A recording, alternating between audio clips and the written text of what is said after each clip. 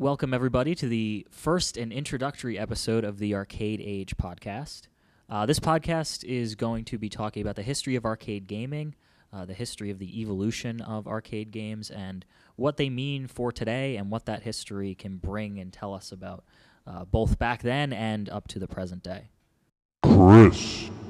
Hi, everyone. I'm Chris Horton. I'm a historian in training. I'm still in school, so I won't call myself a real historian, but I have an interest in history, both what it means for the past and what it can tell us a little bit about our future.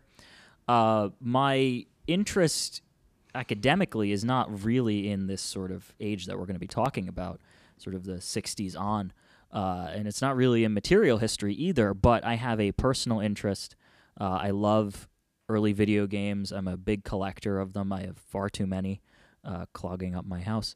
But I also have a passion for this stuff and a passion for science fiction and for all of the things that culture tells us about the past, about that age, and also what it brings all the way up to the modern day and what impacts the culture of arcade games and the culture of video games has made for the future. Zach. How's it going, everybody? This is Zachary Colazzo. I have a couple interests that go along with video gaming as well. I've been working in the arcade here at the Cradle Aviation for a little while, and we're going to be speaking a lot about the arcade, which you already mentioned. And I play a lot of modern games, so I have a couple different things that I can mention about the past.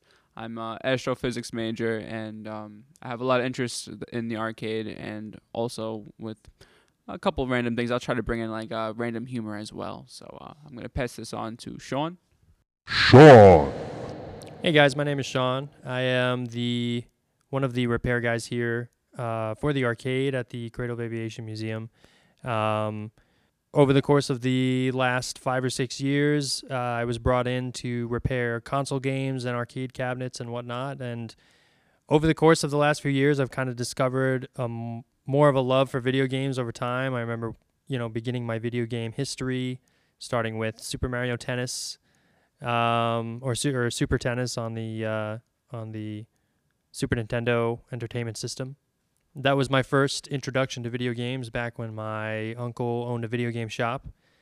Outside of that, though, today I've kind of evolved. My love for video games has evolved, going backwards. Normally, people would start with the first introduction to video games and then evolve to, present day. But for me, it was kind of the other way around. I started with consoles, and now I love arcades because I work on them every day.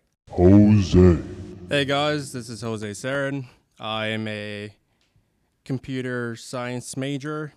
My love for video games started when I got a hand-me-down Sega Genesis, which evolved into a Game Boy Color, which I got the Pokemon Red, and I was always jealous of the yellow Game Boy Color with Pikachu on it.